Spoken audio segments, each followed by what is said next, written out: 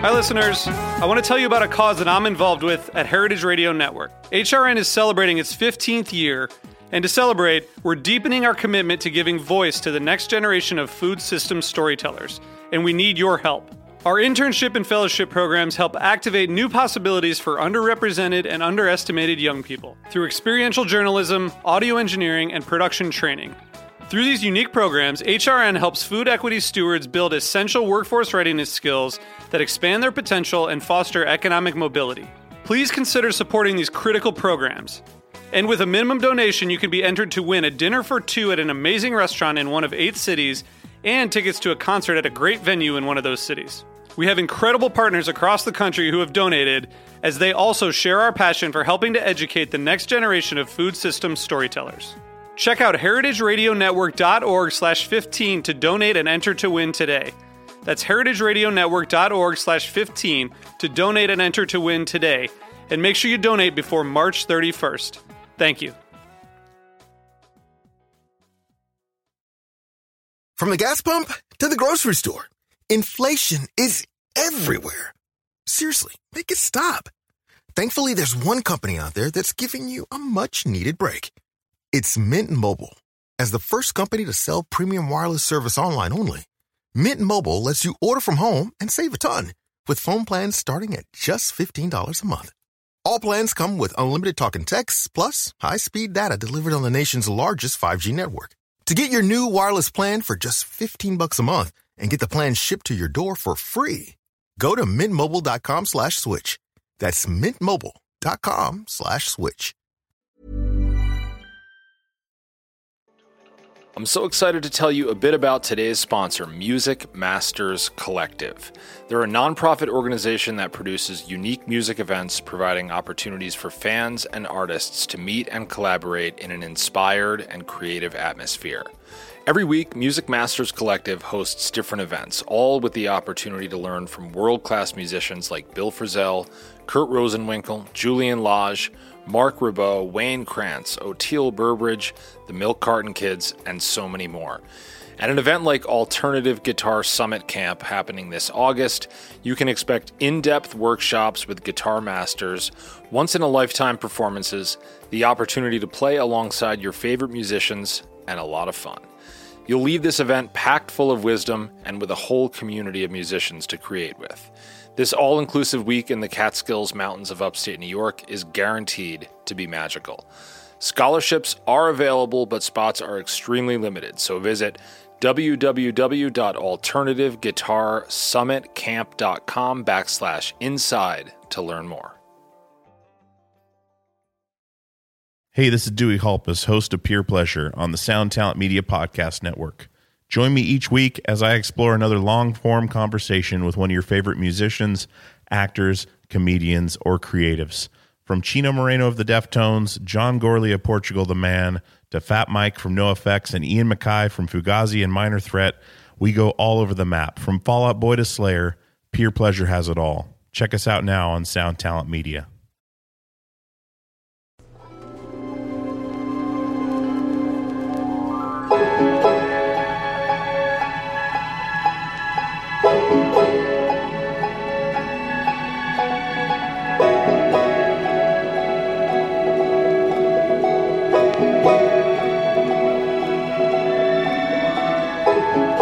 Hello, friends, and welcome to Inside the Musician's Brain. I'm your host, Chris Pandolfi, banjo player with the infamous String Dusters, among other things. And I'm so excited to finally hit record here and to be jumping into the abyss with you guys to look at all of the many things that go on, not only inside the musician's brain, but also inside the musician's soul and inside the journeys of all kinds of really fascinating people. Their inspiration and the challenges that they face on a path to creating a life in music.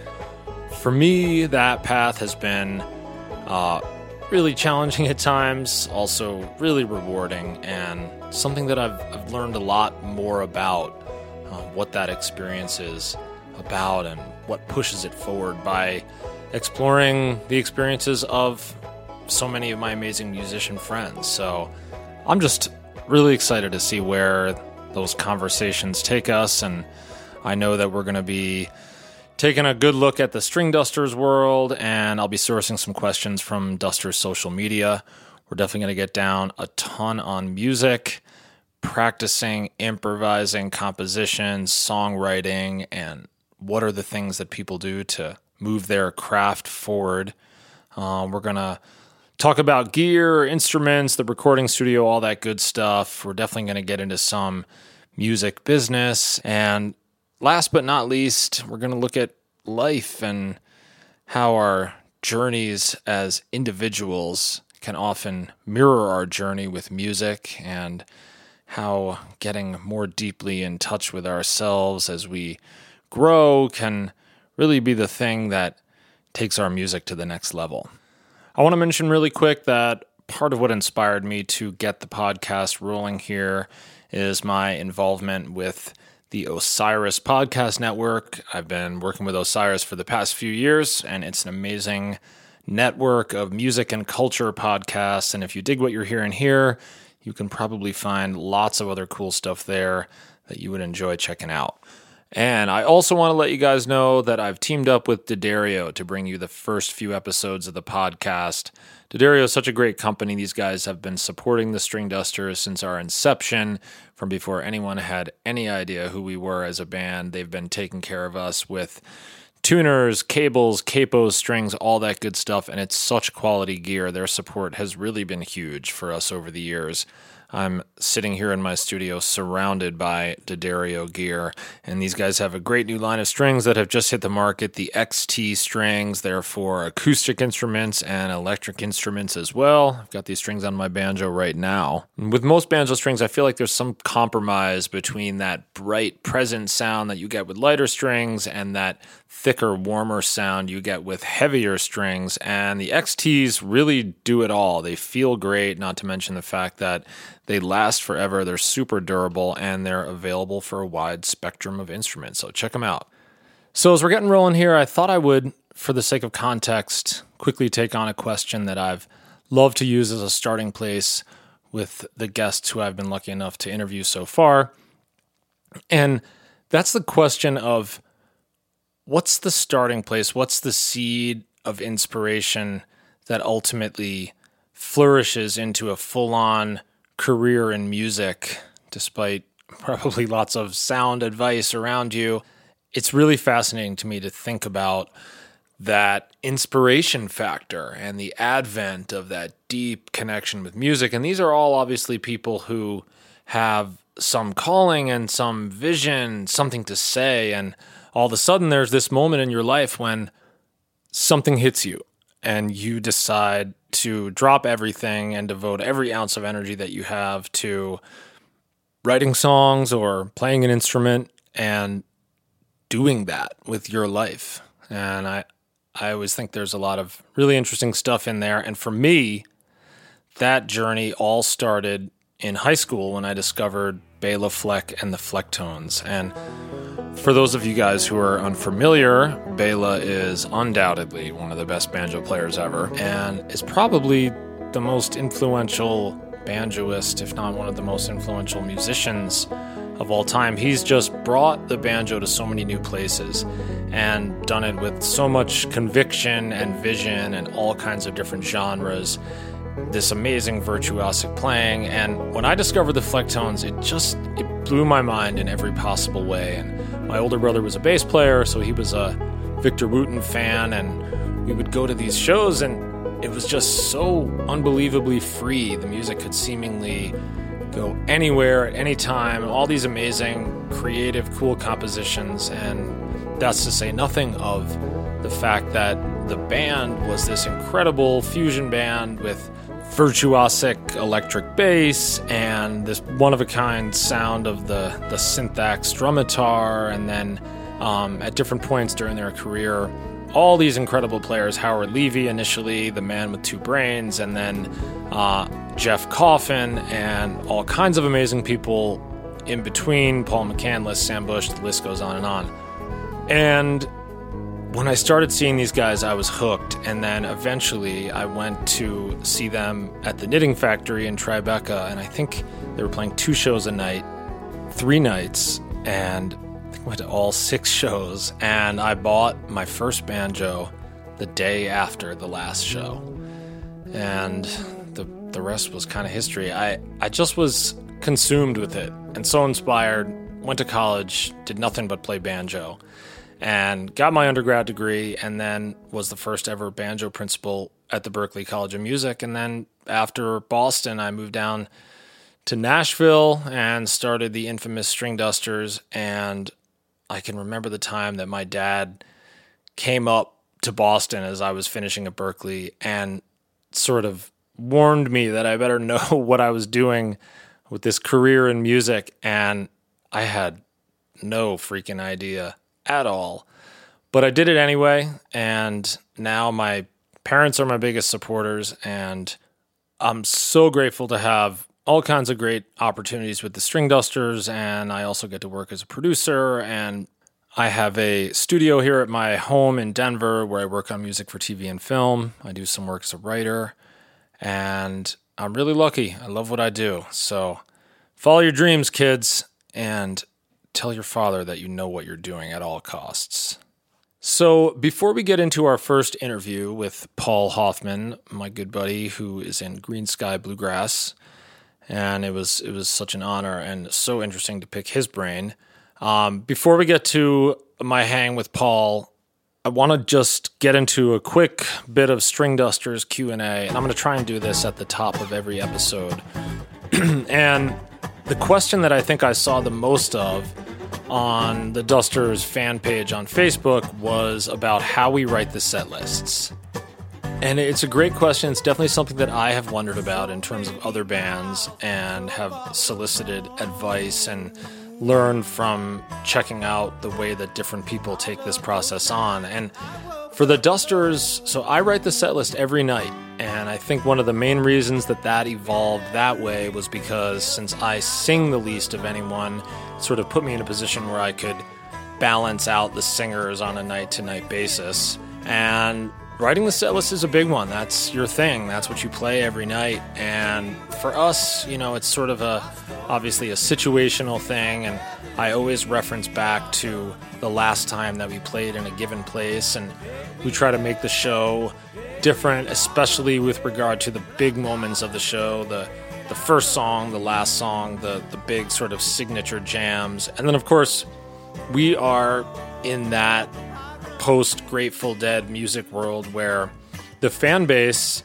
is not just going to come to one show a year or 2 shows a year. You've got people who are coming on tour, and if they're not coming on tour, they're streaming at home night after night. And so we are mixing things up significantly on a night-to-night basis, and rarely, if ever, maybe we'll play the same song 2 nights in a row if it's, Rise Sun, the single on our new record or something like that, where we're really trying to just get that one out there. But for the most part, once I've referenced the set list from the night before, and I'll also reference the set list from our last time through that city or area to make sure that we're not doing anything too similar to the last time through.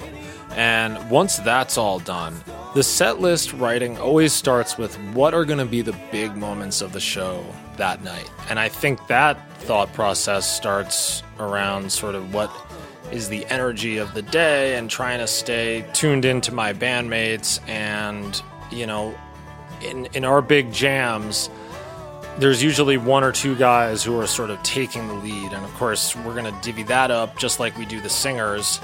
But, I just try to sort of get a feel for the day and the room, the city, that kind of thing, and then start with a few of the big jams. And then, we fill it in from there. And oftentimes, the first and last song will get slotted in. And then typically my bandmates will shoot me a text during the day to say, hey, let's bring this song back tonight, or even if it's not necessarily something that's dropped off, this is just something I want to do tonight. So then I'll mix those in, and then it's really the balancing act of taking all those songs and finding a flow so that each set is its own little journey. And then as I'm making the set list, of course, I'm going to try to get my head around which songs can transition, because we do a lot of transitional elements, and that's another thing that's going to be Really different from night to night for those fans who are just tuned in all the time. And then we go to sound check. I try to get the list done by sound check. And if there's something that we're dusting off, haven't played in a while, we'll go over that. And then maybe a couple of the other songs that are in the set list. And then it's on to the production meeting. So about 90 minutes before each show, we get everyone together, whole crew, the whole band, print out set lists, and we go over the whole thing, talk through the transitions, and I'll sort of throw out my general ideas. Sometimes I don't even have an idea. I know that one song can go into something else just by virtue of what keys they're in, but my bandmates will generate a lot of those ideas, and then we'll look at the songs, we'll swap some songs out, we'll look at the transitions, and we basically try to figure out as a group, the five of us, what we think the best way to present all of that to you guys is. And then we go out there and we wing it. And, you know, it's hit or miss, and that's kind of the joy of doing something that's so varied night to night. And then oftentimes when things go well and they really elevate the music and it's a transition between two certain songs, maybe that thing will stick and you'll see that start to appear on some kind of semi-regular basis. But there's a lot of stuff night to night that's just unique to that night. And, you know, I think if we're playing well and tuned into each other and listening, that those are some of the best moments of the show, at least the most payoff for us sort of creatively, and then that mind meld. To me, that's a big part of what being in a band is all about. And I just love to explore that, try to go deep as a group and see what we can craft on the spot. So one day I'll have to give you guys like my top 5 successes and top 5 failures all time in the String Dusters improvisational jam category. All right, let's get on to my interview with Paul Hoffman of Green Sky Bluegrass. Green Sky have been at the forefront of the evolution of bluegrass music for years now, drawing huge crowds across the country, and at the center of their sound are Paul's songs and Paul's voice. He's an incredible mandolin player and such a gifted singer-songwriter, and also a great friend. I love this guy, and I can't think of a better first guest for Inside the Musician's Brain.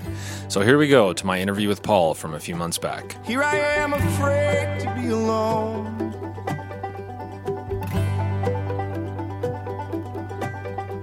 Locked inside this house, it used to be our home. Here I go, thinking those things I wish I didn't know.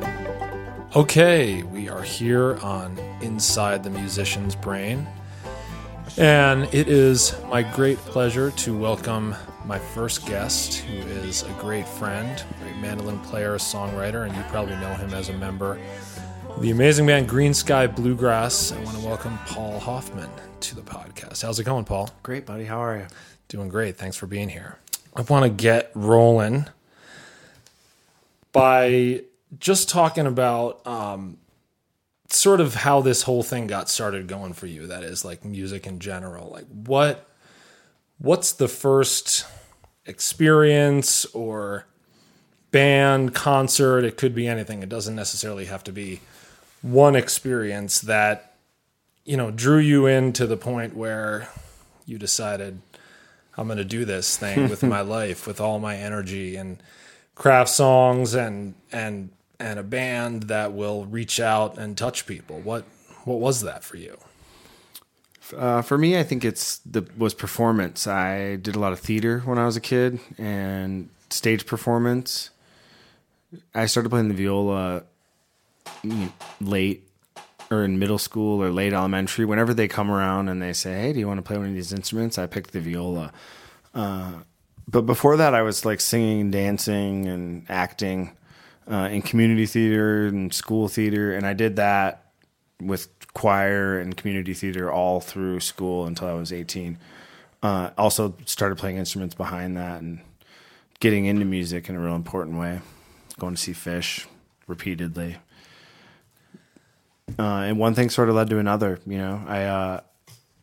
I've told the story a lot of times. The mandolin sort of came to me accidentally. I didn't really know about the mandolin or bluegrass at all. And a kid who was younger than me in high school gave me Shady Grove. and I started listening to that. Grisman Garcia. Yep. Yep. Started listening to that, and I was like, dig this. And I went to Hookahville to see David Grisman and Rat Dog, and when I graduated from high school, and saw Grisman play the mandolin and thought, man, that thing's cool. Maybe I'll get one of those. So at what point during that whole progression did you actually decide, I'm going to try and do this with my life? Not for years and years, till years and years after that. I got the mandolin, started playing around on it, moved to Kalamazoo, Michigan to go to college, and met David Bont at an open mic like a month later, tops. I didn't even... So what year was that? Would be like fall 2000. Okay. And, I asked them if I could come play with them sometime, and it just was really informal, like happy hour, like college porch picking. And we would play open mics, and they'd give us free beer. And that just sort of one thing led to another in a real natural progression that was never really, focused at some like end goal. So you guys, at some point during that, you said, we're going to start a band. We're going to do this. We're going to rehearse. We're going to play shows. And that was while you guys were in college. I was in college. Neither of those guys were. But yeah, we kind of were a band from the get-go. I mean, I guess that's kind of what you do with anybody. You're like, even if you're not a band, you're a band. Like I'm in like 8 bands. I've never performed before. You get together with some guys. You and I are probably in a band that I forgot about. Well, we were in a band for a weekend a few years ago. Yes, Bluegrass that one. Generals. Bluegrass Generals.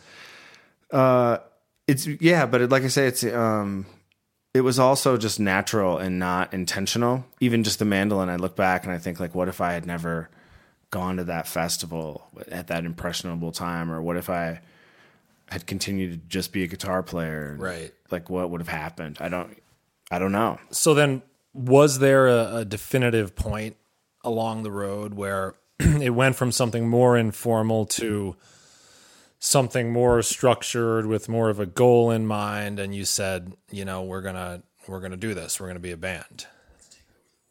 Probably the bluegrass contest and Telluride that we won in 2006 would be the best like benchmark for when it became more serious. Sure. We had not played nationally, like out of state, out of Michigan very much before that point. We'd been going to North Carolina and trying to do the Asheville thing for a couple years, maybe a year or two. And the Telluride contest was kind of like the pat on the back that made us realize that, hey, maybe we're doing something right. People dig this. Maybe we should go play in California and Portland and stuff. So we did that, and then it went well. And then it was like, well, now let's do this all the time. So the band contest was like a real turning point for you guys. It was a good thing. We got some festivals and some like offers and phone calls because of it. So we got some like real sort of like career,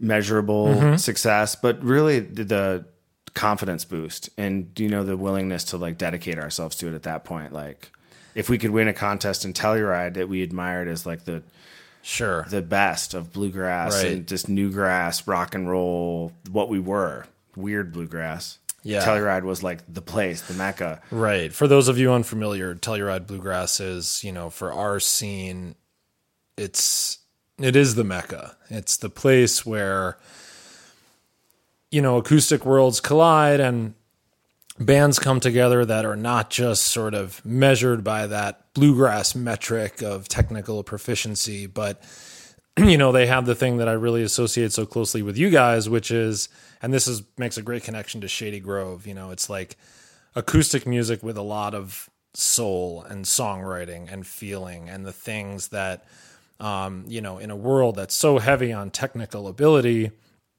sometimes they almost seem to come second to how well you can play your instrument. But Telluride is such a proving ground, and the band contest there has spawned other professional acts too, So I think that's really interesting. So you guys, you won Telluride, and then you were sort of all in after that, and then you were doing the thing. You were making albums, you were going on tour, and then Anders came into the fold a little later than that, right? Mm-hmm. That was so about a year later. New Year's Eve 2007 was like his first official gig. He did some of that fall tour with us leading into it as kind of like a trial run. So that was about a year and a half later. Cool. But like you said, it's just once we started there, we still had jobs for a while. I think I worked a restaurant gig in Kalamazoo until like 2009, just when we were off tour. You know how it is. But like you just follow the path. Like, can we get a better gig? Let's take it. Right. Is it time to make a new record? Let's make it. Right. If we add one more show to the next weekend, should we add 3 more? Let's do it. Like, just, it's not the path of least resistance. That's not the word for it. It's just the like path of least restraint or something like. Well, and it also, you just sort of follow it. It comes, and you guys are lucky that you, I think, benefited from, it sounds like the same thing that the String Dusters often reminisce about, how we're glad we sort of plowed through that early phase of being in a band, you know, drive all night in the van, PB&J for dinner, you know, before we were too smart or whatever you want to call it, to realize like, okay, this is what we're doing with our lives. You know, this is what, you know, we only have so much energy in this lifetime to really do things and accomplish things and throw ourselves into. And it's amazing to hear that and reflect on the time when you were inspired. You know, you just had this thing. You didn't necessarily need proof of where it was going, but it sounds like you guys just, you had the thing. You had that connection to each other. You had that early response from the crowd, and that's what sort of sets it in motion. Yeah, it does. And it's fun to hear it talked about that way. We do the same. We reminisce the same way. Like, we weren't thinking about it. Everyone, even you were asking, like, what were the goals? Like, there weren't goals. The goals were just to, like, do better each time. Right. Play better, make people like us more, maybe get more people out, you know, get more free beer, whatever. A couple fans at a time, one person stoked at the show is enough. That's right. Night to night to go do it again the next night. So I wanna come back to talking about Green Sky here in a minute, but I want to shift gears a little bit and just get inside your musical influences. And, you know, that term is tossed around in a lot of interviews, and, you know, people are always sort of asking, what are your influences? And I think it's a really important thing to look at. What is a city without its music? The legacy of the New York Philharmonic is incredible. Nearly 2 centuries of history. That's a lot of music and a lot of stories. I was sitting on stage for the very first time thinking, I can't quite believe this is happening.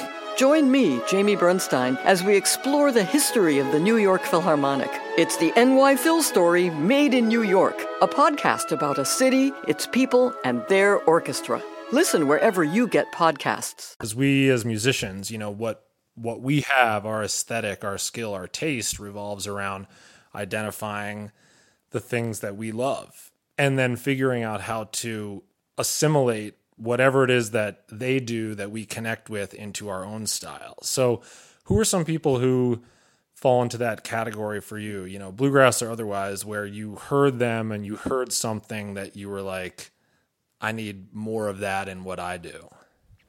That was a greatly illustrated question. You just thank you. Poised there. Cheers. Cheers. Brother. Coffee cheers. It is that too. And for me, like, that influence from the music that I like is very important. The art I like. I don't know. There's a lot of examples of that in my world, I guess. And I mentioned before that performance is kind of how I got into it, and I gravitate towards that a lot with music I like. I'm a big fan of technically proficient mandolin players and bluegrass too, but a good song passionately performed is really what gets me. So any genre works for that model. I can remember a really specific moment that I went to see an Arcade Fire show. Cool.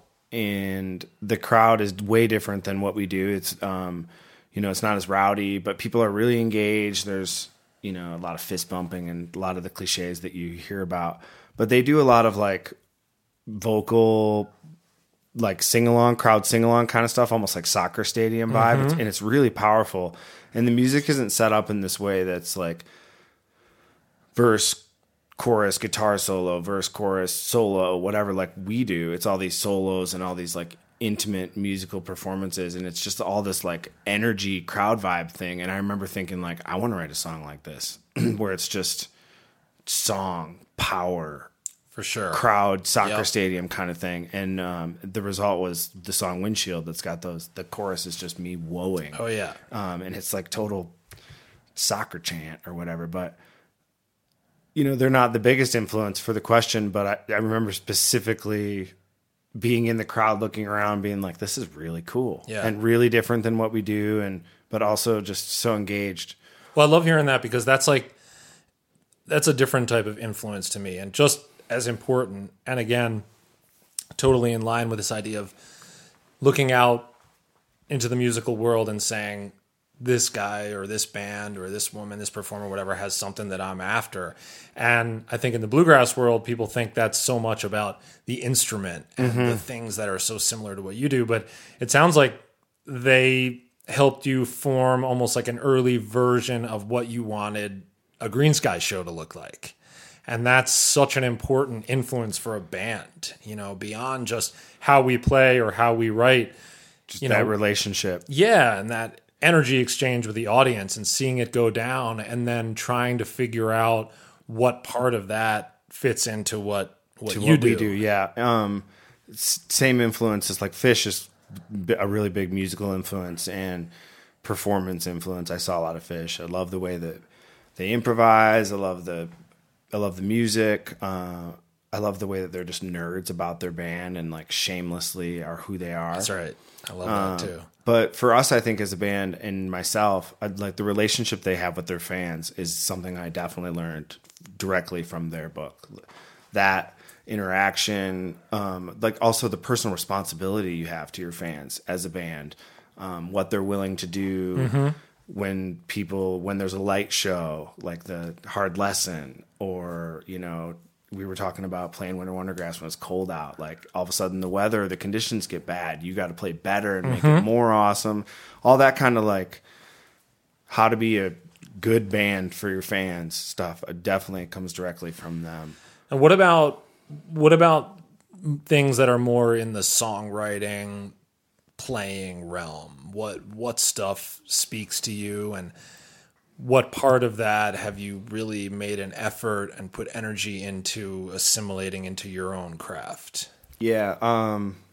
When I listen to song bands or songwriters, it's definitely that real dark, honest, emotional kind of writing that I want to project in my own writing.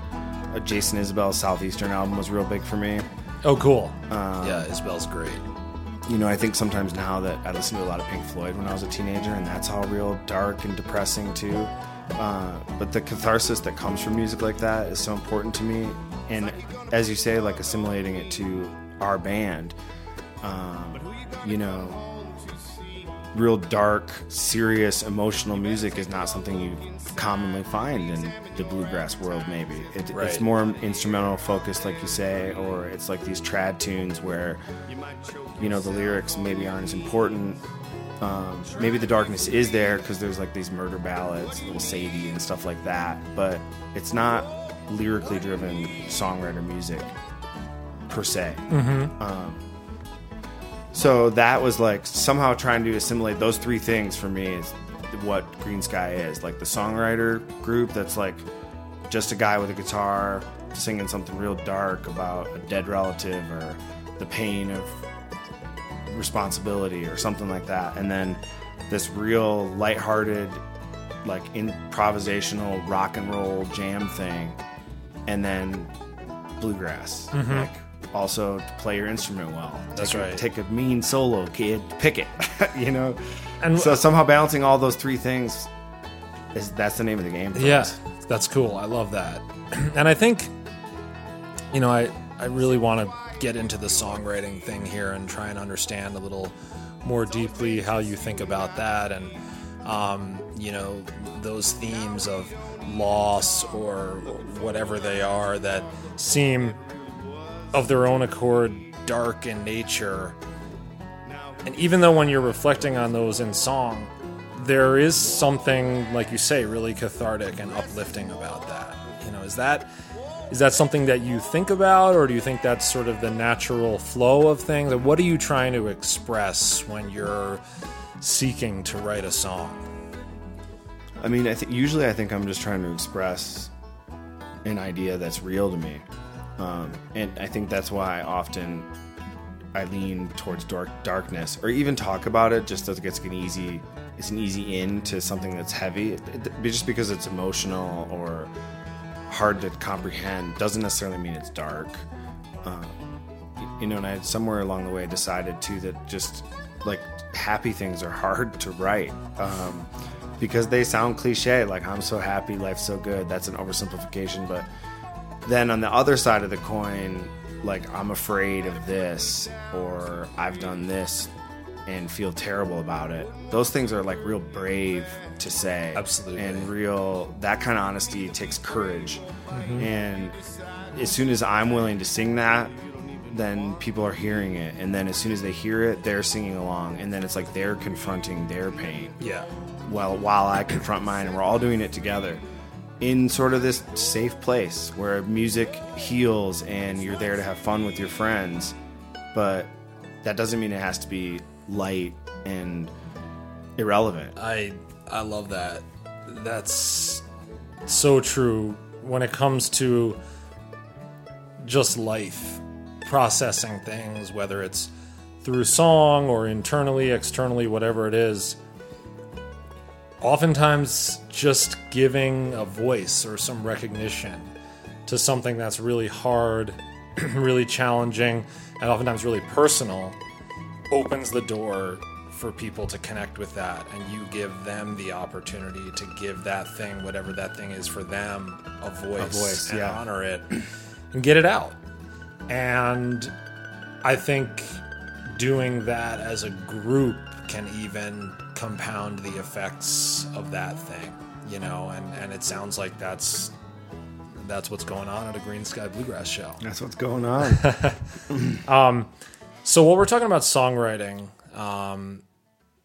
tell me a little bit more about just your process. Like, what kicks off the songwriting process for you typically? Is it an idea? Does it start more instrumentally? Because you're so great at combining lyrics and music to emote a very specific thing, and I really feel like that's one of your strengths, and the strengths of Green Sky is to give these words a sound that helps to elevate their meaning.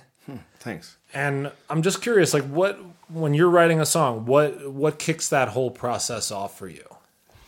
It varies often, but the simple, most common answer is I sort of keep notes through life, in my phone now. I don't know that it was ever really on paper, but phrases that catch me, I started writing down. I remember I was reading a Paul McCartney biography, and he talks about 8 days a week happen that way. And he overheard someone say, use 8 days a week as an expression, and he contemplated the expression for a long time, and then the song came of it.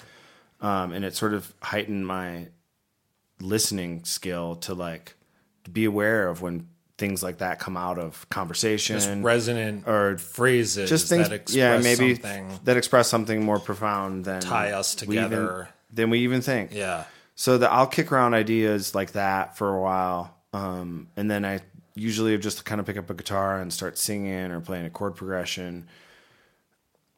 I realize now that I don't really put a lot of thought into the melody that I'm singing.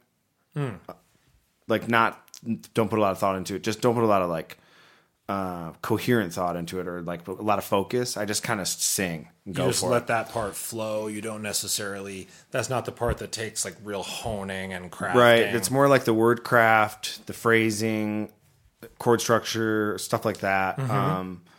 And then having made so many records, I've come to realize that I often choose real simple melodies. Like, a lot of people I work with are like, oh, I would have never sang it that way four times in a row. Interesting. So there's a little bit of restraint maybe in my melody writing that's simple in a way that can be more emotive maybe, or like more, maybe people can relate to it easier. Not like it's hooky or something. I don't know.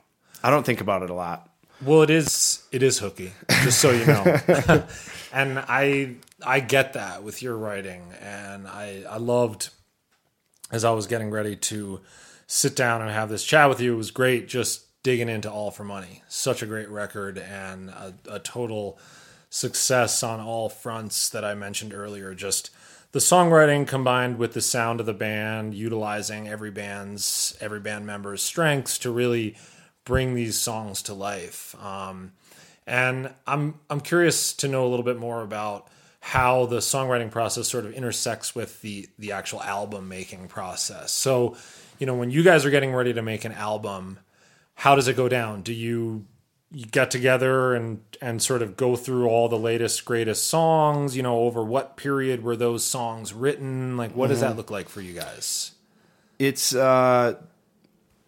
It's usually like since the last record period. With this All for Money record, there were a couple songs that were a little older from the last record that didn't get used, that I wasn't finished with.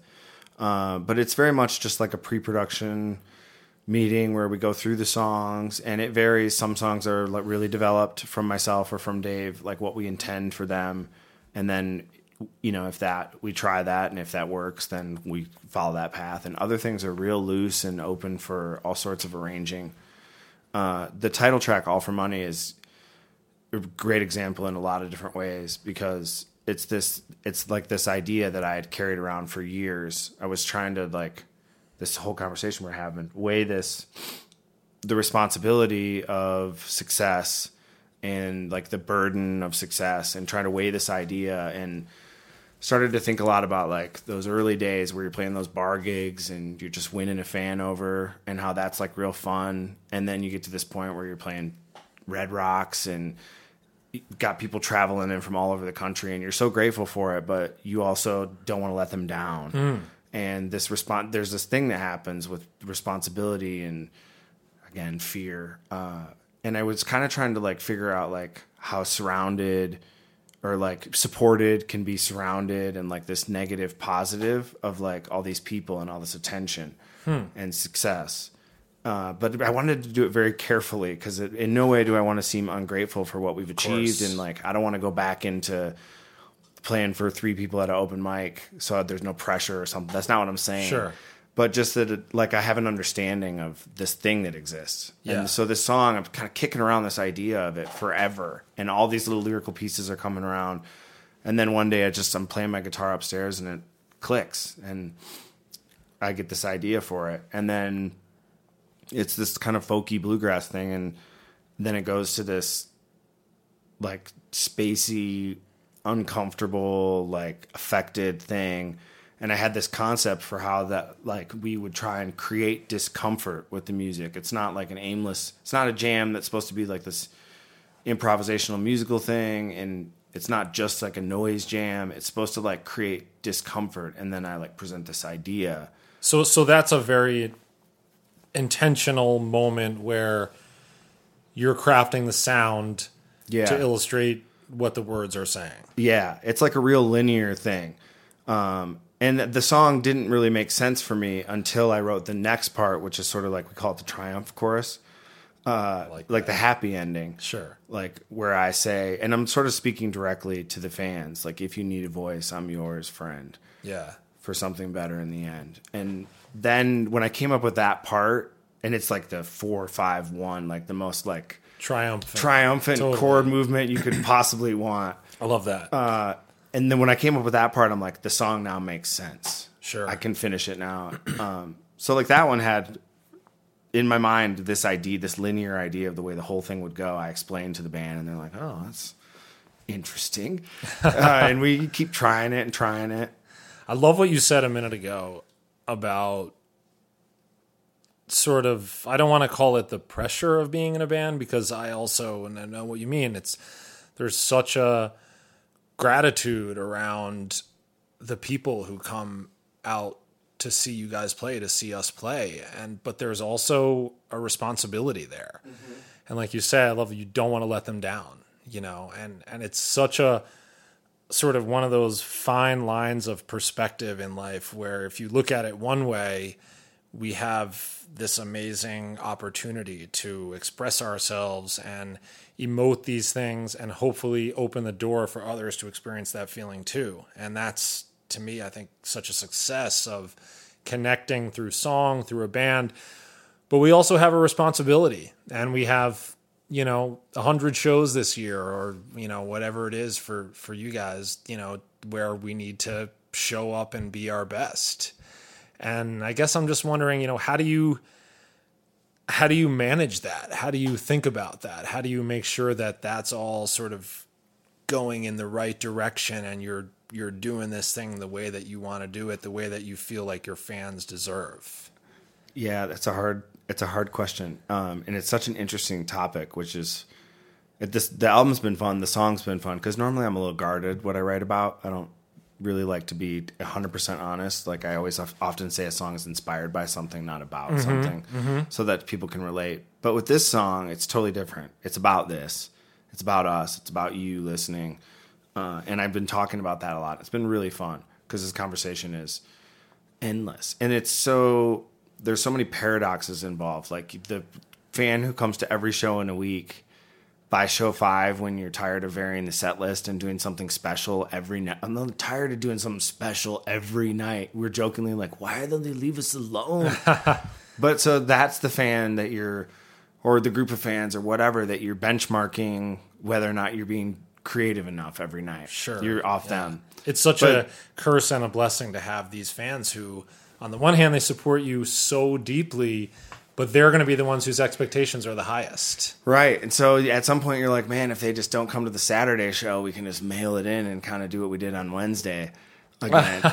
But then it's like, then the moment that fan's gone, all the little nuances that are like these creative little nest eggs you put in your show that are like something totally unique you've never done before, or like a jam hits a spot that it's never gone to before. You look out there for that fan and see if they noticed, or like you look for the reaction, and then all you've got, they're not there, and your little nuance that you thought was the coolest thing just went unnoticed. So it's like there's so many paradoxes or contradictions, blessing and curse, that kind of thing throughout all of it, that it makes it so interesting to discuss. And you guys are clearly in a world where essentially that is the model of the show. It's going to be something very different every night. Every night. And that really plays into this idea of serving these people with ultimate creativity. I'm going to make a promise to you that I'm going to dig down and do something new tonight. Every night. Yeah, I know. And then there's a part of that that's counterintuitive. There's things that we're good at that people like, that we do, and why would we avoid that? Because sometimes we find ourselves avoiding things that we do too often because we enjoy them, and then that doesn't make any sense. Like, oh, we already played this song 4 times on this tour.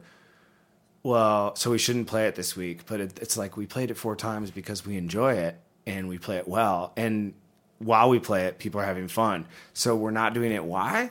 Right. And there's not going to be any consistent answer to that question. One person might want to hear Windshield, even though they heard it the night before, and another person is gonna, go into the online forums and speak their mind, and you can't please them all. But it sounds like, and I love this and I appreciate this about you guys, that it gets a lot of thought. Yeah, and I think the answer is balance. And you said you just can't please them all, and then to reference the quote, "Please yourself," and I think that becomes the most important thing.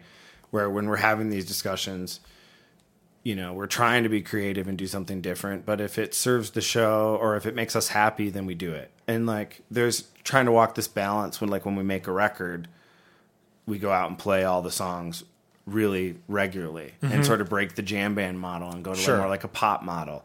And to sort of find the difference between those two things and the place between. And like, maybe there's a couple songs on the record that have that pop approach, or something that can be played every other night for a whole year. Right. And there's nothing wrong with that. When I go see some of my favorite bands that are song bands, you know, the great example, Nathaniel Rateliff and the Night Sweats. I love that band a lot. I maybe saw 6 shows in 2018 or something. Sometimes we were there with them. So other times I went to their Ogden show 3 years in a row. I went to their Red Rock show 3 years in a row. It's pretty much the same show every time. Sure. With the addition of new record and new songs, because that's what they do. It's their set. And every time I go, I love it. I'm not disappointed that it's like, I'm hearing Son of a Bitch again. That's the point. Exactly. And that's why I went. That's what, like I say, getting back to sort of, you know, what sort of tipped this whole part of the conversation off is that as artists, that's your responsibility to figure out what you do. What you do, yeah. And it's not going to be what someone else does. And I think people who are immersed in sort of the jam band world, they come to expect this one thing, and they don't necessarily understand that Nathaniel Rateliff is doing the exact same version of that thing just for him. For him, right. This is his art. This is his craft, what makes sense, what his people want, what sounds best, and probably what serves him most deeply is to do this show and knock it out of the park, you know? And everyone's different, you know? And I know what you mean. When a new album comes along, all these new songs are infused into the set, and, you know, it gives fans from a world like ours a really good reason to come out and check it out again. Okay, we're going to hit pause right there on this great conversation with Paul Hoffman. We'll get back to the rest of this interview later in Season 1 of Inside the Musician's Brain. But for right now, we're going to wrap up Episode 1. Can't thank you guys enough for checking it out. Episode 2, featuring Billy Strings, is also live right now. And we'll be back with new episodes every 2 weeks after that, featuring such an incredible lineup of guests. I really can't wait to share with you guys what I've been working on. You can subscribe at Apple Podcasts, and please stay tuned for so much more. Inside the Musician's Brain is a part of the Osiris Podcast Network.